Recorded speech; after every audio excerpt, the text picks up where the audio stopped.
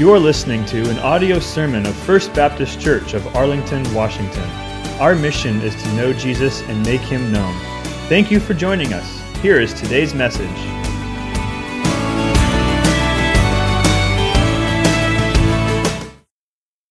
Well, at this time, I invite you to take your Bible and turn with me to Philippians chapter 3. Philippians chapter 3. The former French Prime Minister, Georges Clemenceau, fought many duels with various rivals. On one occasion, he surprised his second by asking the attendant at a Paris railroad station for a one-way ticket to the duel. "Isn't that a little pessimistic?" asked the second. "Not at all," Clemenceau replied. "I always use my opponent's return ticket for the way home." In a way, we marvel at such displays of confidence. When someone is so sure that they're going to win, they appear to live by a different set of rules that transcend the rest of us. Because confidence is a good thing. It sets men and women apart. However, the trick is knowing what to have confidence in. If we rely on the wrong means to achieve our goals, it shouldn't surprise us when we achieve the wrong results. The same can be said for many areas of the Christian life, but even more so when we come to answer that most important question of all. How can I be right with God? What must I do to be right with God? In Philippians 3, Paul answers that question in a very personal and pastoral way. He tells us what his life was like before he was saved, what happened at his conversion, and what his life is like now as he presses on towards the goal. You put all those elements together, and what you have is a testimony. For 14 verses here in Philippians chapter 3, we have the personal testimony of Paul. Philippians 3 gives us the internal reality of what happened spiritually when Paul became a Christian. Acts 9, Acts 22, and Acts 26, they provide the events, the externals, what happened on the outside as Paul was converted to saving faith. But what happened on the inside? Here in Philippians 3, we have the unique opportunity of experiencing Paul as he shares himself, as he opens up his chest and reveals what happened at his conversion. And this is important because there is only one way to salvation and only one right answer to the question, what must I do to be right with God? So Paul provides his experience as an example of what true conversion looks like. With that in mind, please follow along as I read the first 9 verses of chapter 3 before we zero in on verses 3 through 7. He says, "Finally, my brothers, rejoice in the Lord. To write the same things to you is no trouble to me, and it is safe for you. Look out for the dogs. Look out for the evildoers. Look out for those who mutilate the flesh. For we are the circumcision, who worship by the Spirit of God and glory in Christ Jesus, and put no confidence in the flesh. Though I myself have reason for confidence in the flesh. Also, if anyone else thinks that he has reason for confidence in the flesh, I have more. Circumcised on the 8th day, of the people of Israel, of the tribe of Benjamin, a Hebrew of Hebrews, as to the law, a Pharisee, as to zeal, a persecutor of the church, as to righteousness under the law, blameless. But whatever gain I had, I counted as loss for the sake of Christ. Indeed, I count everything as loss because of the surpassing worth of knowing Christ Jesus, my Lord. For His sake, I have suffered the loss of all things and count them as rubbish in order that I might gain Christ and be found in Him, not having a righteousness of my own that comes from the law, but that which comes through faith in Christ, the righteousness from God that depends on faith. What we have here is a spiritual profit and loss statement. Now, my wife is currently in Indiana helping her parents with a garage sale, so she's not here this morning. Even though there's a 3-hour time difference, I would be surprised if she were live streaming this service. So my wife is going to miss out this morning because she is a CPA. Some of you know that. She has a history in auditing and CPA work. I probably should have asked her for help before preparing this message or while I was preparing it. But either way, that's what we have here, a spiritual profit and loss statement. This is Paul's list of gains and losses, where he takes into account a massive transaction that occurs at salvation. Notice the language that he uses here in verses 7 and 8. The words count and loss appear 3 times each. And we see the word gain at the end of verse 8. These are business terms, accounting terms. He says, whatever I once had in my profit column, those things have been moved over into my loss column, all for the sake of gaining Christ. In fact, he goes so far as to say, I have suffered the loss of all things, and I count them as rubbish, or skubalon, meaning waste, excrement, manure. He doesn't say good things. He doesn't look back on his past and think of all those things that he once thought would earn him a good place with God. He doesn't look back on those good things and say, you know, that good stuff that I used to rely on to secure my salvation, those things have little value when it comes to Christ or when they're compared to Christ. No, he says everything that I bring to the table, it's all completely worthless. In fact, it's worse than worthless. It's manure. Everything that I once had confidence in, that I now consider garbage for the sake of Christ, all of those things, none of them are worth anything. They aren't worth a hill of beans, like we would say back home. Christ is my only treasure. That's how the Christian thinks. That's how we view ourselves and the world. And if you don't view the world and yourself like that, then friends, you are not a Christian. And I can say that with confidence because that is the whole point of our text this morning. If Christ has truly become our sole source of life, then we will view the world this way. Paul has shown us in verse 2 what to look out for regarding those who are religious but lost. They might sign the doctrinal statement, but by adding even just the smallest requirement to the gospel of grace, the gospel that is by grace alone, through faith alone, in Christ alone, by adding just the smallest smidge to that gospel, they completely miss the mark and propagate a lie that damns people to hell. So Paul uses strong language here to warn us about them, and he tells us to reject their doctrine. In the verses that follow, he then gets more specific with 3 overall big picture traps or snares that the true believer must reject if he has been truly born again. These are the common pitfalls for those who think that they're saved, but in reality, their faith is not found in Christ alone. If you want to know whether or not you have been justified before God, here are some of the aspects of life that every justified sinner, without exception, must cast off and throw away. First of all, justified sinners reject their fleshly reliance. Fleshly reliance. Look at verse 3. He says, "For we are the circumcision, who worship by the Spirit of God and glory in Christ Jesus, and put no confidence in the flesh." No confidence, none whatsoever. When Paul says we are the circumcision, he's saying we are the true Christians. We see that contrast between verses 2 and 3. In verse 2, we have the dogs. We have the evildoers, the mutilators, those that are not saved, those religious people who are lost.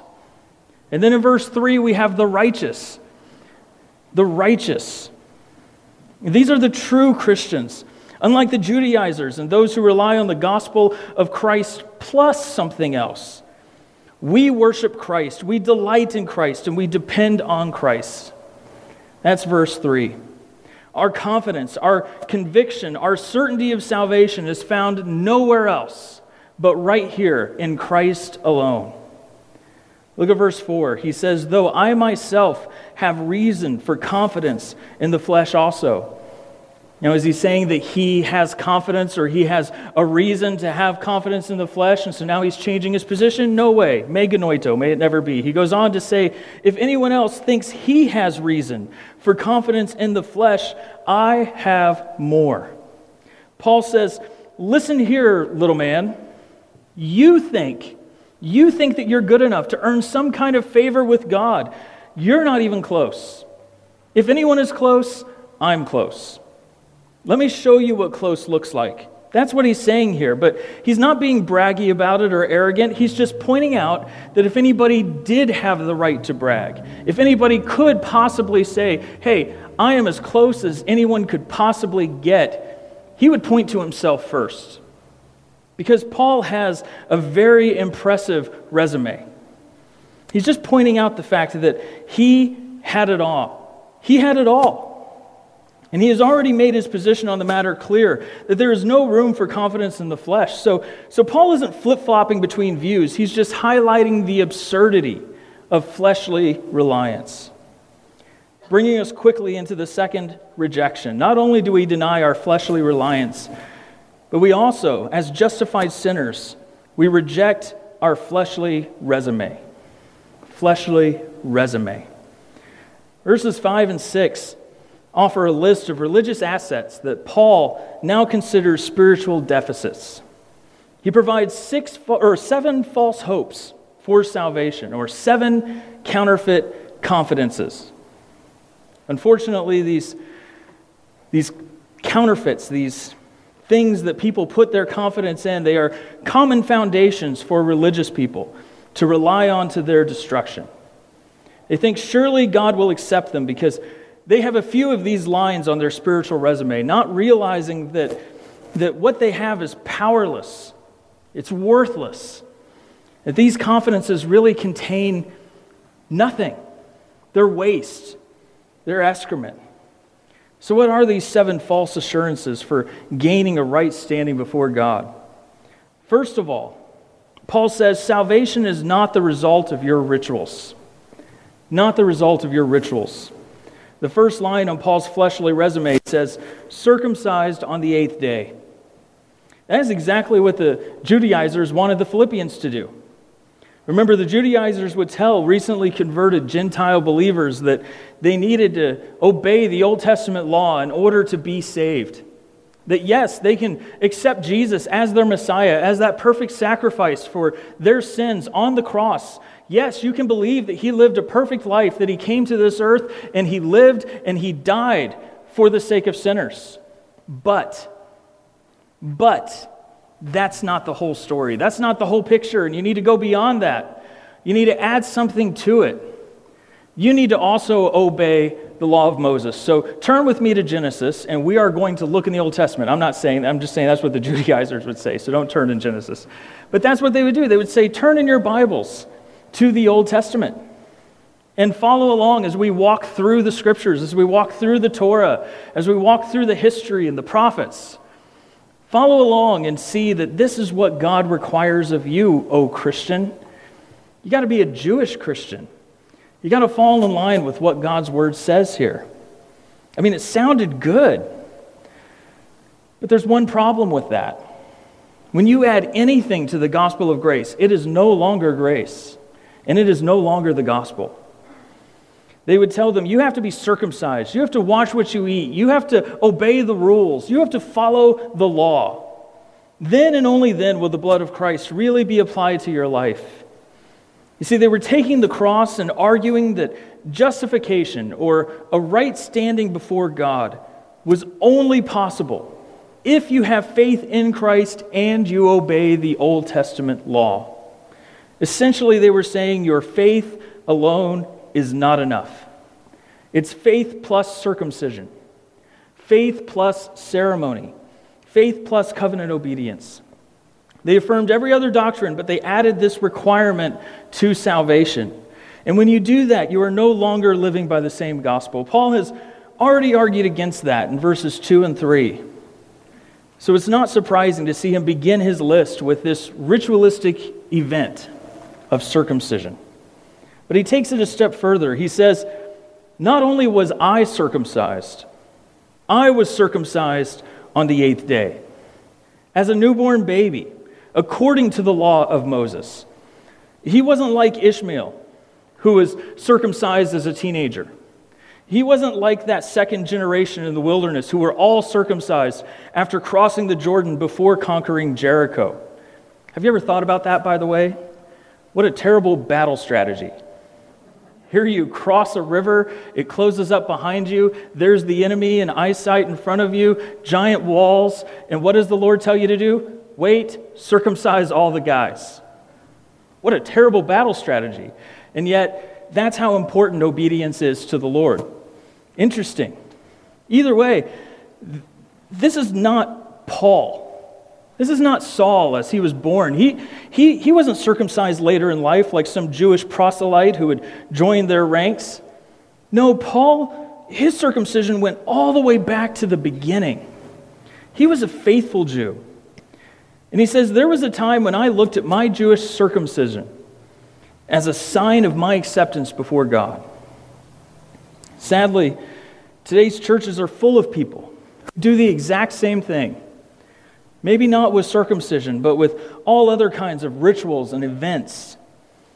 If you ask most believers today that question, it's a very simple question. Are you a Christian? Just go up to someone in a church and ask them that. Are you a Christian? The sort of answers that we often hear are, of course I am. When I was a kid, I was baptized into the church. Or, of course I am. I once responded to an altar call, or I made a decision, or I said a prayer, or I wrote that date down on the inside of my Bible. These folks look back at a ritual or an event, and they assume that somehow confirms their salvation. But none of those things answer the question, are you a Christian? Are you a Christian? Because it doesn't really matter what you did. It matters where you are. Are you presently serving Christ? Are you presently trusting in Him for salvation? Listen, this is one of the most effective tools Satan has for keeping people in the dark. Because if you can trust in a past event rather than in Christ Himself today, you will tune out when salvation is preached from the pulpit.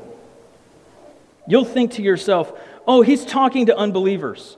Wake me up when he gets to something a little less basic.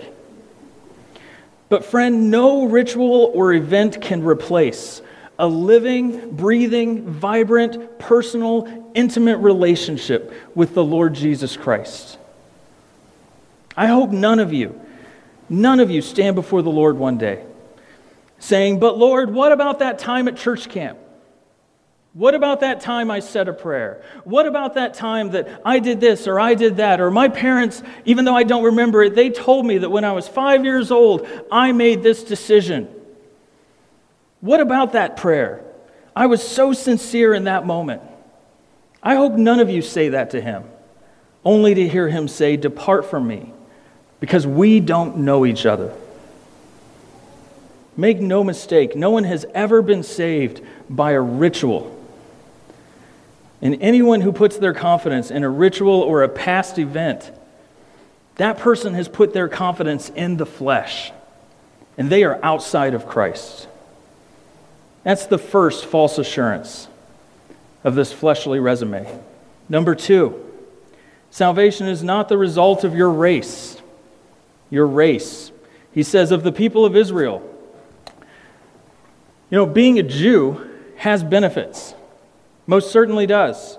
And those benefits are listed for us in Romans 9, verses 4 and 5, where Paul says, they are Israelites and to them belong. Notice he says present tense, and here's the list. To them belong the adoption, the glory, the covenants, the giving of the law, the worship, and the promises. To them belong the patriarchs, and from their race, according to the flesh, is the Christ, the Messiah, who is God over all, blessed forever. Amen. Notice Paul doesn't list these benefits in the past tense, as if any of that has changed now that the church has arrived. Instead, he says, here is a present list of ongoing privileges they have. Unfortunately, these same privileges make for excellent stumbling blocks when it comes to the gospel of grace. For the Jew, this list can easily become a source of confidence. Remember when John the Baptist started preaching to the Jews that were coming to him to be baptized, you remember what he said to them? He didn't say, "Oh, I'm so glad you came. Here, grab a coffee and a free book." He didn't try to make them feel more welcomed there at the river. Instead, he just goes right to the point, and he starts calling them to repentance. He says, "Bear fruits in keeping with repentance. And do not begin to say to yourselves, 'We have Abraham as our father.' For I tell you, God is able from these stones to raise up children for Abraham." If this wasn't a common thing for the Jews to fall back on, John wouldn't have addressed it. They were used to saying this. This is the way they thought. They would think to themselves, well, I'm special. Why? Because I'm a Jew. Because I am one of God's chosen people. Because I am a son or a daughter of Abraham. And John says, what does that matter? Before you go saying, I don't have to repent, I don't have to change, I don't have to submit to the lordship of Christ, or in this case, I don't have to prepare my heart to receive him in faith, knowing that he's on his way and has now come. Don't say that to yourself simply because of your race, simply because you happen to be a Jew, because you happen to be within the covenant community of faith. Don't say that, because God is able to make rocks children of Abraham, if that's what he so wishes. But it was easy here for a Jew to place their confidence in their ethnic identity. We see the same thing happen with Jesus in John 8. Listen to this. So Jesus said to the Jews who had believed him, "If you abide in my word," notice these are Jews that believe in him. He says, "If you abide in my word, you are truly my disciples. And you will know the truth, and the truth will set you free." But listen to their response. They answered him, "We are offspring of Abraham and have never been enslaved to anyone. How is it that you say you will become free?" Here are Jews that believe in Jesus, but when he tells them what to do, it becomes clear that their confidence is not in him. Their confidence is in the flesh. You see, race, nationality, and ethnic background have nothing to do with your standing before God. Absolutely nothing. Unfortunately, today there are many who believe that being an American and being a Christian are somehow related. I was speaking to a friend on the phone the other day. He said that he went overseas and he was traveling with some other folks and he was talking to someone and the person they were talking to said, "Hey, are you a Christian?" And the person just automatically fired back, "Well, of course I'm a Christian. I'm an American." Friend, those things have nothing to do with each other. As if having the words "In God we trust" on the paper money we don't even use anymore will somehow earn us points with the God of the Bible. It doesn't. Others call themselves Christians simply because they grew up in a Christian home. And just a few weeks ago, my 5-year-old told me that she is a Christian. Why? Because that's what mom and dad are. It's cute, it's sweet, but my precious little girl couldn't be more wrong. Some people never outgrow that error, though, and they think that they're saved just because of the way they were raised. But in truth, they're just as lost as a kid who grew up Muslim, or that nice young man who shows up at your doorstep wearing a tie. Listen, if you think that you're a Christian because you grew up in a so-called Christian home or a so-called Christian nation, then your confidence is still in the flesh. And you are still hopelessly lost in your sins. That's number 2. Number 3, salvation is not the result of your rank. Your rank. He says, of the tribe of Benjamin.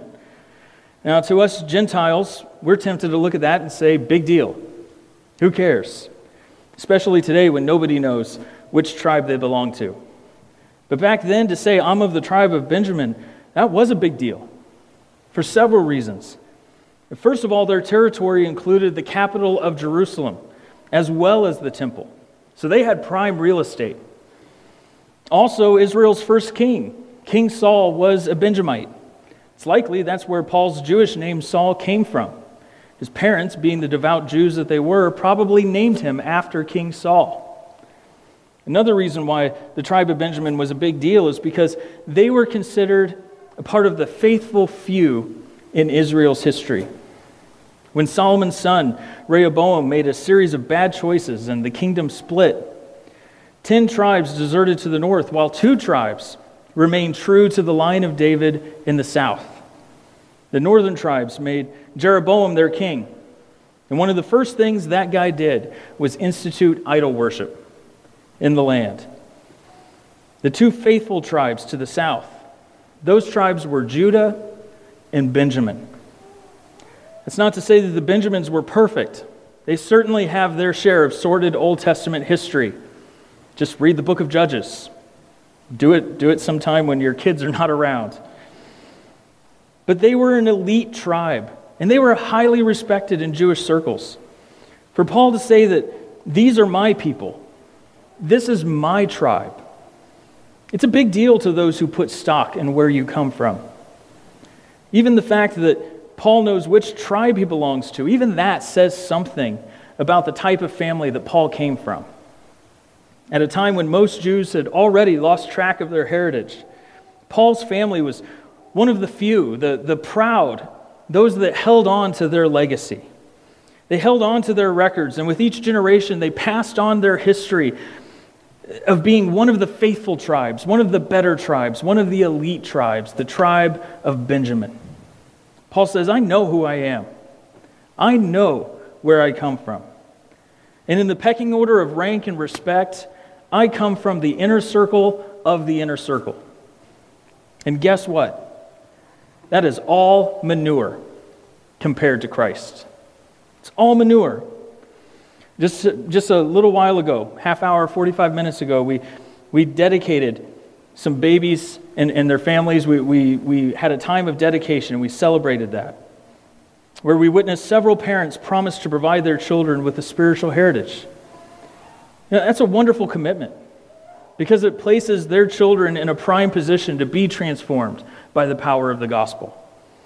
But as parents and as those who put no confidence in the flesh, we recognize that such a blessing can become a liability if we begin to trust in our spiritual heritage for safety. Listen, being born into the right family never saved anyone. Never saved anyone. Neither does surrounding yourself with the right people or bettering yourself with the right practices.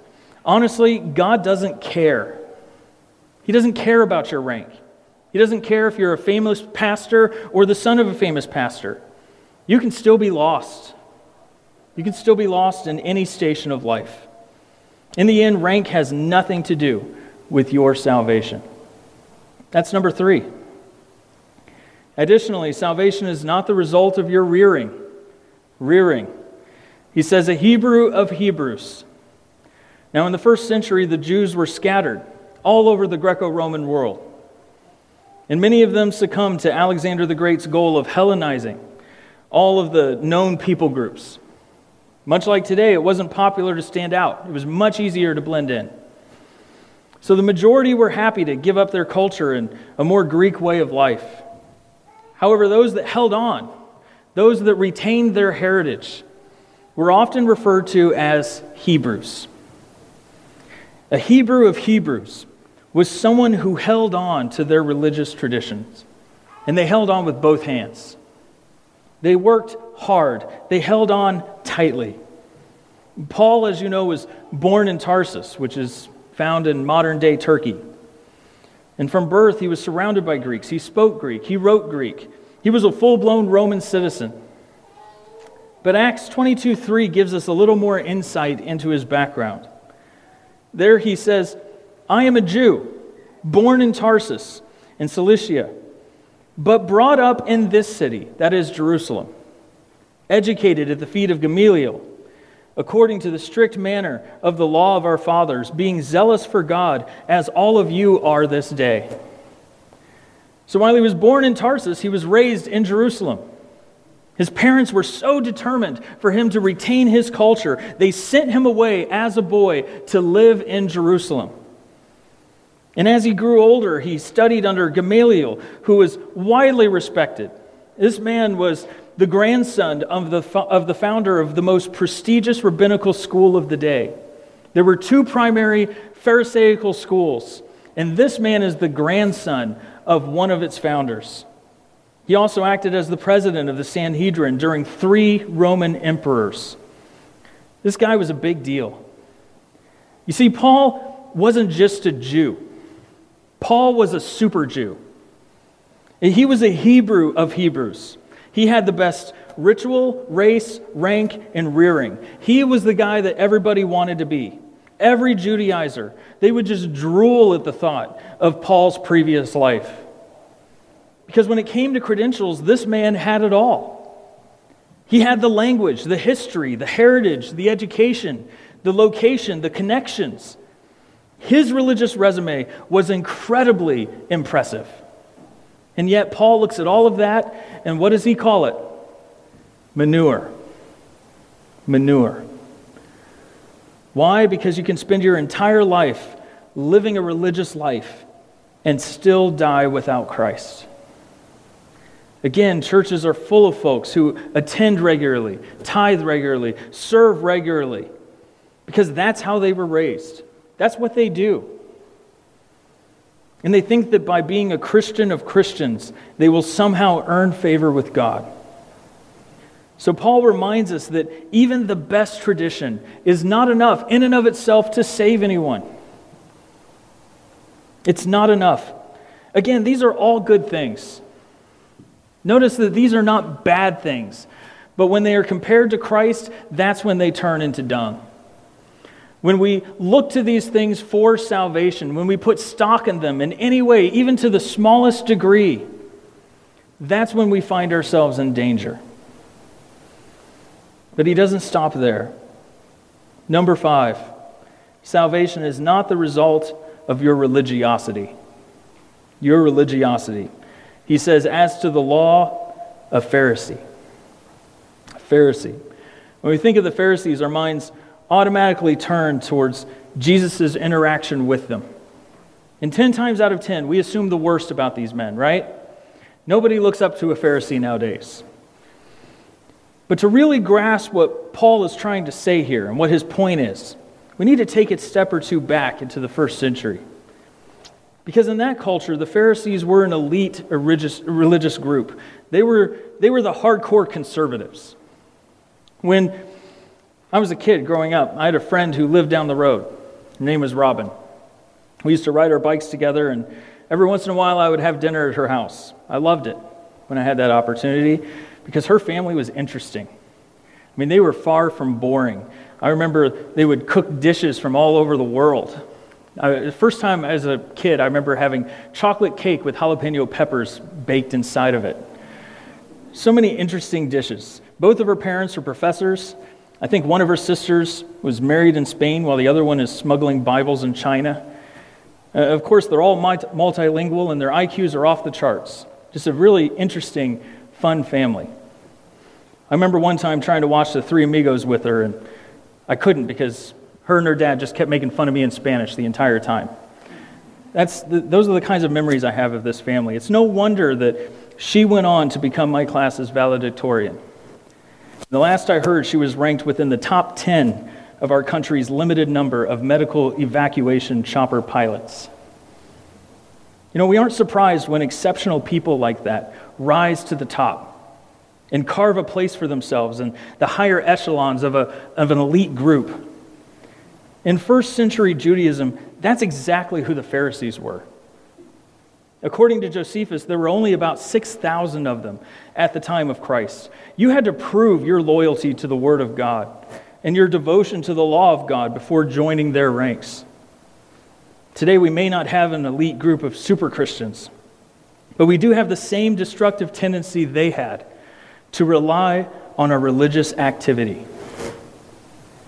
Like the Pharisees, so many well-intended Christians, we spin our wheels, exhaust ourselves in the pursuit of holiness, on the outside without a real change of heart on the inside. To steal Jesus' illustration, they spend so much time cleaning the outside of the cup while the inside of the cup is still dirty and unusable. Friend, you can become the most religious person on the planet. You can do everything right. You can obey this book better than anyone else. But if you rely on anything, even good things, even obedience to God's word, if you rely on anything other than Jesus' righteousness alone for your salvation, guess what? Your confidence is still in the flesh, and you are trusting something other than the gospel of grace. That's number 5. Number 6, salvation is not the result of your resolve. Your resolve. He says, as to zeal, a persecutor of the church. This word zeal, it simply means an intense positive interest, or to pursue and chase after. This is a word that you'll find in historical documents outside of the Bible that is used often to refer to chasing after an army or to pursue in battle. Paul says, when I believed the Christians were the heretics, when I believed they were wrong, that they were going against God's word, I pursued them. I chased after them relentlessly. You remember from the book of Acts that Paul was there when Stephen was murdered. He was commissioned by the higher-ups and volunteered his services to go out and to hunt down Christians, all of those so-called Jewish apostates, those who had abandoned the true faith for this new cult called the Way, later to be called Christianity. Listen to what he tells Agrippa in Acts 26, verses 9 through 11. He says, I myself was convinced that I ought to do many things in opposing the name of Jesus of Nazareth. And I did so in Jerusalem.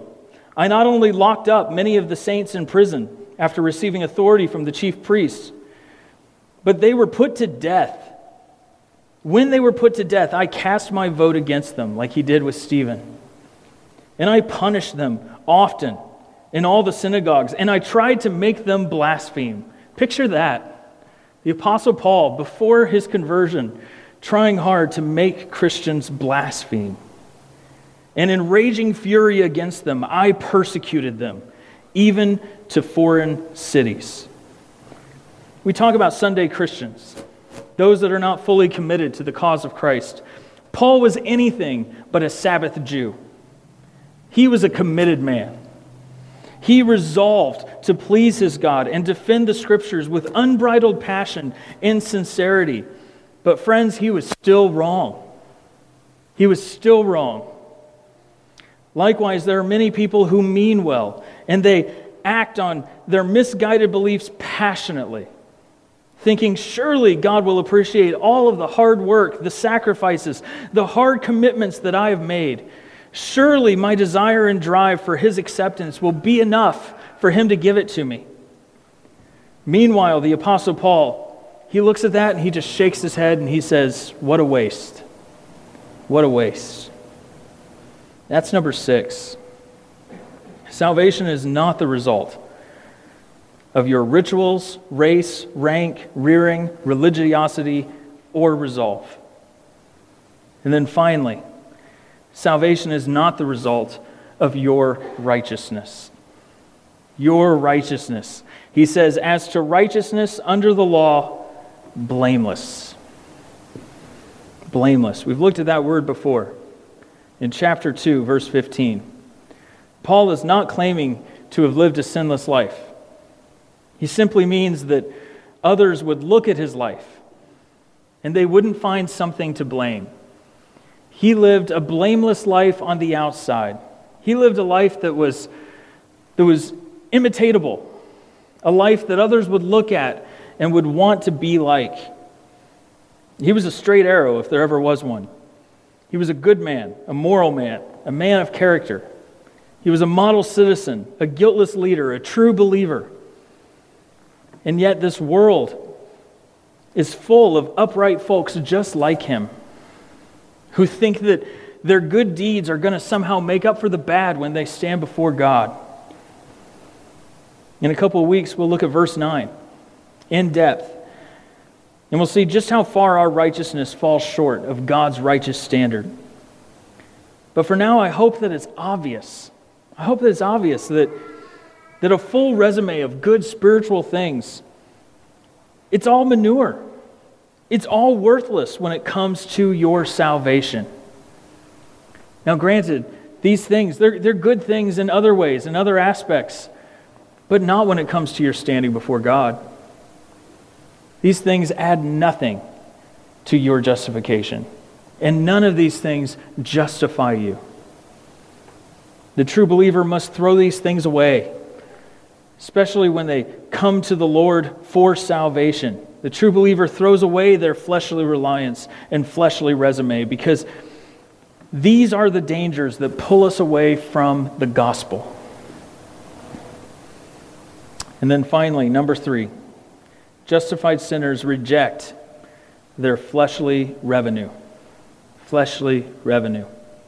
Look at verse 7. He says, "But whatever gain I had, I counted as loss for the sake of Christ." Paul says, "My profits have become losses, and my assets have become liabilities." He says, "I once thought my flesh had value. Boy, was I wrong."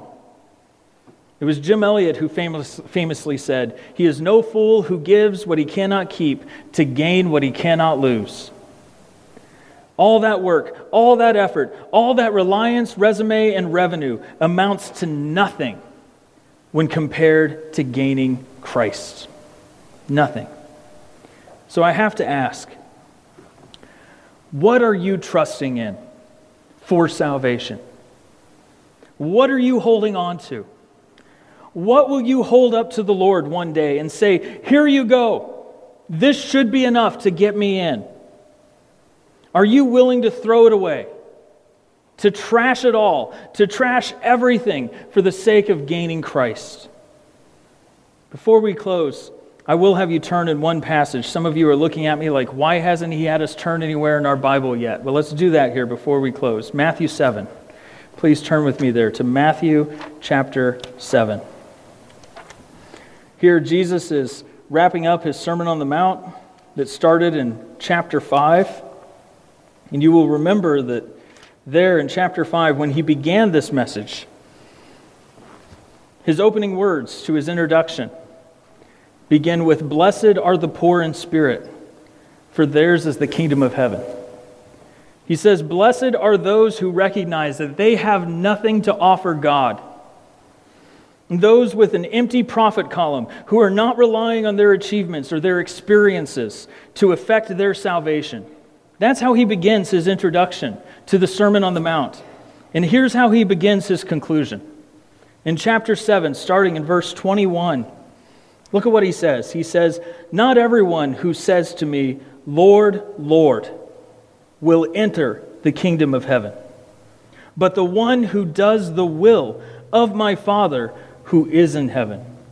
So we're told right out of the gate here that a day will come when many will come to him out of familiarity, and they will say, "Lord, Lord, you know me, I know you, it's me, let me into the kingdom of heaven." They'll think that they're good to go when they really aren't. And Jesus says, not everyone who believes that they're saved will be allowed to enter. It's the doers, the ones that do the will of the Father. They are the ones who get in. Look at what he then says in verse 22. He says, "On that day, many will say to me," and then here comes the prophet column, their credentials. It's the same sort of list that Paul gives in Philippians 3, only shorter. They say, "Lord, Lord, did we not prophesy in your name, and cast out demons in your name, and do many mighty works in your name?" Notice that every single one of these activities is religious. They prophesy or they preach in the name of Jesus. They cast out demons in the name of Jesus. They do mighty works in the name of Jesus. These are good Christian people. Surely if anyone deserves to have the doors flung open wide for all their efforts, for them to be rewarded for them, it is these folks right here, this group, But look at what Jesus says next. He says the most terrifying thing in all of Scripture. It's worth underlining. It should send a chill down all of our spines. He says, "And then I will declare to them, I never knew you. Depart from me, you workers of lawlessness." What's the key to understanding this verse? It's those 4 little words, I never knew you. Now, what does that mean? I never knew you. Obviously, Jesus knows everybody. He's omnipotent. He's omnipresent. He's everywhere at the same time. He sees it all. He knows it all. He knows our attitudes and our actions, the number of days that we have, the number of hairs on our heads. What do you mean, I never knew you? What is he saying here? Well, all throughout the Bible, this word know, it's used to describe intimacy on various levels. To know someone is to have a very close, personal, intimate relationship with them. We're told that Joseph didn't know Mary until after Jesus was born. Did he know who she was? Of course he did. It wasn't a blind marriage. But he didn't know her in the deep, personal way that a husband should know his wife. So what is Jesus saying when he says, I never knew you? He's saying that that relationship that you and I should have, we don't have it. That deepest level of the most personal connection, I know that you think that we have, we don't. Think about it. Could there be anything worse than that? To live your entire life as a religious person, certain that all your hard work and all of that spiritual equity would one day pay off, only to stand before Jesus and hear him say, get out of my sight. He's warned us here in Matthew 7 that those who rely on their profit column to enter the kingdom of heaven, those folks will not make it. Only those who have already surrendered their life to him, those who have an obedient and intimate relationship with him, those who know him and are known by him. Friend, if you do not have such a relationship with the Lord Jesus Christ, then it doesn't matter. It doesn't matter where you come from, what you do, or how sincere you are. You are lost. You are lost today. And one day you will hear these chilling words, I never knew you. Unless you come to Jesus. Unless you repent of your sin. Unless you come to know this Savior.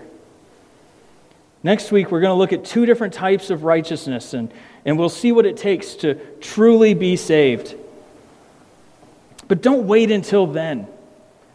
Don't wait until then to pursue a living relationship with this Jesus.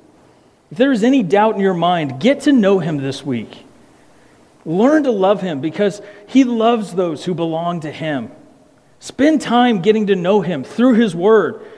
And then put what you learn into action. Do what he says, not to be saved, but because he is the God who saves. And preach the gospel. Preach the gospel to yourself every day until it sticks, and then keep on preaching it. Remind yourself that your resume will not get you the position with God. It doesn't matter how impressive it is. You are not qualified, and you never will be. Unless you are trusting completely in the finished work of a perfect sacrifice. Then and only then will you have all that you need and more to live the confident Christian life. Let's pray. Heavenly Father, Lord, we look at such texts, and Lord, I pray that they would weigh heavy on us. Lord, that if there is anything in my life or in the lives of anyone here, anything at all that we rely upon other than the perfect sacrifice, the perfect righteousness of your Son, then Lord, I pray that you would expose that you would root it out. Lord, that we would be faithful to confess that sin before you, to repent of it, and to trust you fully. Lord, we know that our righteousness is filthy. Even the best of us fall so infinitely short of the righteousness that is found in Christ alone. Lord, where else will we turn? Where else will we put our faith and our trust? But in that sacrifice, that perfect, active obedience of Jesus Christ as he lived a perfect life, as he followed your law perfectly and never sinned, not once, for his entire life here on the earth, as he walked among us, only to die a criminal's death that he didn't deserve, so that we who put our faith in him and trust in him for our salvation, we can find it as you exchange our ugly, filthy righteousness for his perfect righteousness. Lord, I pray that that would be true for every person here. I pray that we would put no confidence in the flesh. Even the good things that we see our flesh do and produce, and the things that we turn to and we look at and we put so much pride and confidence in, Lord, I pray that we would see it as Paul, that it would all be manure. Lord, that we would recognize that these things have no value, none whatsoever, when it comes to a right standing with you. Lord, thank you for grace. Thank you for mercy. Thank you for your love. Thank you for doing all of these things for us, because we are incapable of doing them for ourselves. Thank you for not just providing the way or making the way, but for being the way. We love you, and we thank you, and we give you praise, and we give you glory for these wonderful gifts that you have given us in your precious and your holy name. Amen.